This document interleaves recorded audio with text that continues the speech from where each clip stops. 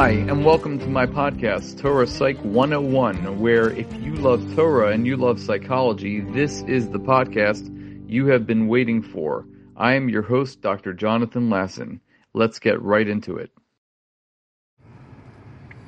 If I were to ask you, what is one thing that people retain throughout their lives despite what they might have gone through, whatever type of trauma, head trauma, concussions, Alzheimer's, dementia, things that cause the brain to forget many aspects of our lives, specific dates, birthdays, people's names, people's faces.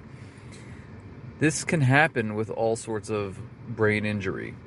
Even with neuroplasticity, sometimes we cannot regenerate certain neurons that have been damaged permanently. But if I were to ask you, what's one thing that people retain? What's one thing that people hold on to towards the end of their lives? I think most of you would understand that the one thing is music. And why is it that music is something that people can retain? There's an answer that I saw that was given by Rav Herzog, and he says it in relationship to this week's Parsha.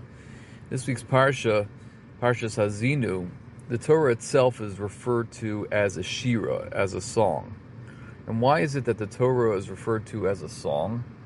Because if you were to ask somebody or tell somebody in a certain science like physics or chemistry, you were to tell them something really novel in that area or that discipline, they would be amazed. But physics and chemistry doesn't interest everybody. But everyone can relate to something that has to do with music. There's so many different genres of music that people can listen to, but everybody can relate to certain aspects of music. And this is why the Torah is compared to music. It's a shira. The Torah is a song. Because whether a person's learning Bereshis Bara Elokim, which is also something amazing, that we find that people are still capable of remembering verses of the Torah, psukim in the Torah, that they had learned a long time ago.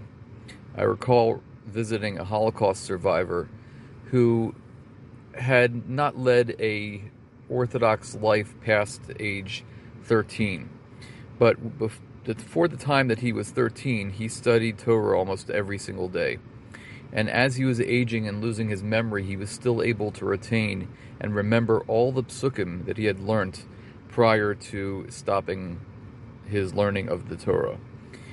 That is the Torah being a shira.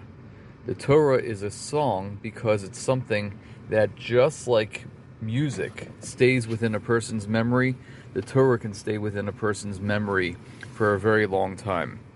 We talk about how the luchos and the shivrei luchos munachos ba'aron, that the luchos that were given to Moshe Rabbeinu, and also the broken luchos that Moshe himself broke, they're both put into the Aron because the shivrei luchos represent people that have forgotten a lot of their learning.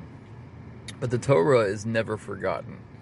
The Torah lives on forever. The Torah is emes. We say Moshe emes v'soraso emes.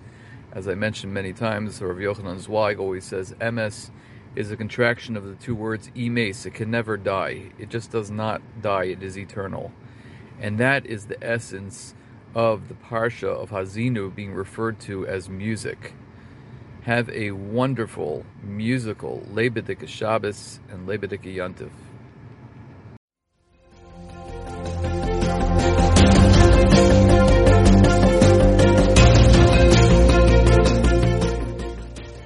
Thanks for listening to my podcast. I am Dr. Jonathan Lasson, a therapist, educator, and lifelong learner. I'd love to hear your comments, thoughts, and suggestions by emailing me at jonathanlasson2018@gmail.com. That's JONATHANLASSON 2018@gmail.com. I look forward to hearing from you and learning from you.